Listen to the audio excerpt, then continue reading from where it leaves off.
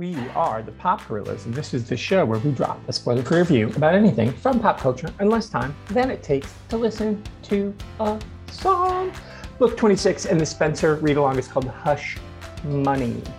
And so this time, there's two stories happening simultaneously, and they sort of cross over, but they don't. So Spenser's got two cases that he's got to work for free. Hawk brings in somebody who was denied tenure at a local college.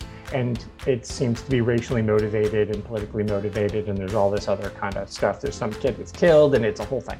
And then Susan brings in a friend of hers from college who is being stalked. And so Spenser has to work two cases for free.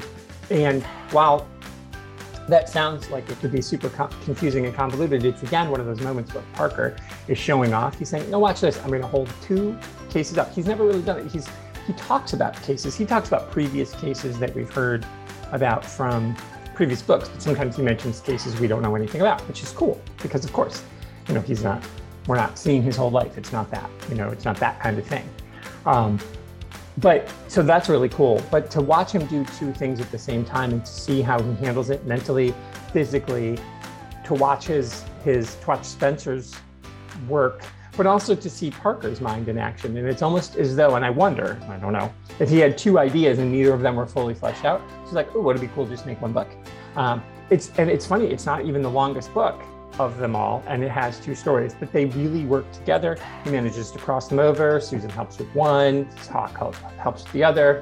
Belson shows up. So your cast of characters is good, but it really is just a really smart, it's smart writing, and it's like he's showing off. I mean, Robert Parker, he's up there with Elmore Leonard as a guy who is insanely talented, but then always overlooked because they're like, oh, detective fiction, that's beneath us. Or it's easy to do, but it's not easy to do. What he does is not easy, and this book shows off how hard he's writing. Plus, at this time when he's writing this, he's all the other series, right? So he's always writing more than one.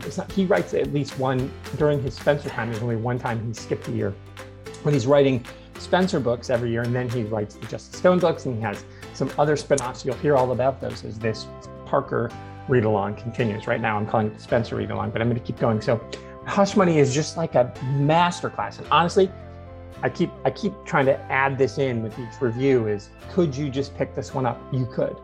If you were trying to show somebody Robert Parker's skills and to show somebody what good detective fiction can look like, and crime fiction more than detective fiction, I guess he's more of a crime writer, this is the one. Because you're showing the complexity of character development, humor, tension, and plot all happening at the same time. It's fantastic. So Hush Money.